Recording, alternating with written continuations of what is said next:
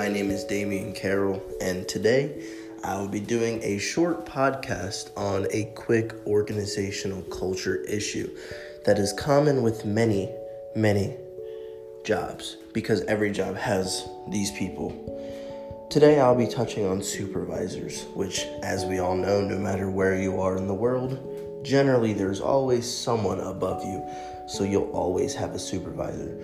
So if you are a supervisor, and if you have a supervisor, listen, it's very important. Just as with training with regular employees, it's incredibly important that your supervisors also have correct training. Obviously, because they are the ones that are expecting the most from you, therefore, they should be the ones who know the most. A lot of times, in situations of need, supervisors are hired because there's a lack of depth at the position. So, not all of the times a supervisor will be equipped for the job. Not to say that all supervisors are not equipped, because of course that would just be inherently false.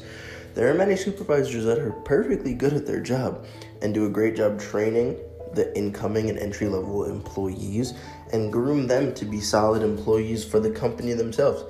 However, there are many instances where supervisors are untrained or not trained enough, and this causes serious problems.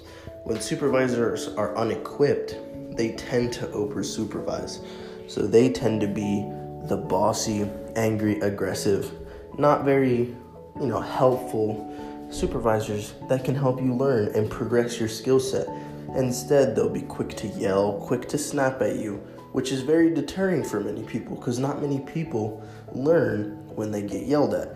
Instead, it makes them become self-conscious, insecure, and they become a shell of themselves, which is never what we want in the workplace. Naturally, a new supervisor thrown into the deep end of a pool will feel anxious, of course. Like I said, if they're not well prepared, they're going to be just as anxious as you. Unfortunately, with their anxiety comes sometimes a power trip. So instead of teaching, they will yell. The most prepared supervisors always come with a plan and a backup plan, because they know not everyone learns the exact same. My personal experience with this is I started at my current position as nothing. I came in at Primo Hoagies Ardmore with a clean slate, never worked in the food industry, and I was here to learn. What I did was I took all the learning that I got from the people above me, and I developed my own form of thinking. I decided I can take a little bit from everybody, because nobody's perfect, so I take a little bit of all the people that tell me good things, and I create my own idea and my own identity. And I worked and I strived, and now, just a few years later, I went from the bottom of the food chain to being the assistant manager, who is steadily running the show when the manager and the owner are not there.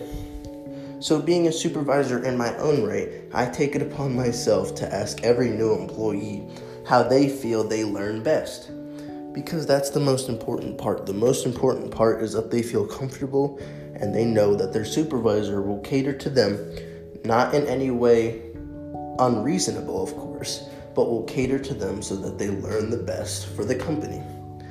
That is what I took for myself. I can't say that's the perfect strategy, of course, but that's a strategy that's been working for me. As for other supervisors who are having trouble connecting with their employees, try to do something like that. It is understandable that when things go wrong, sometimes people have to get angry and yell, because that's money that's being wasted. So, of course, that's very upsetting. But it's very important that supervisors are well equipped to treat and train their employees respectfully and efficiently for the benefit of the company.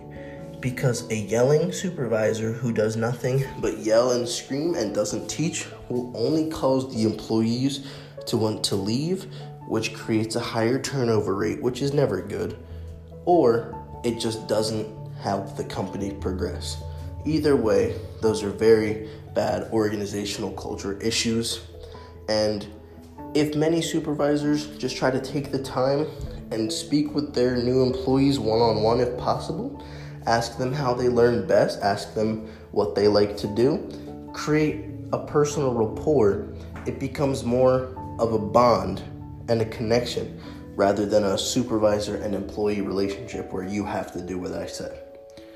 So, in conclusion, I believe that all supervisors should be trained just as much, if not more, than new employees to ensure that the future of the company is in good hands. Thank you very much.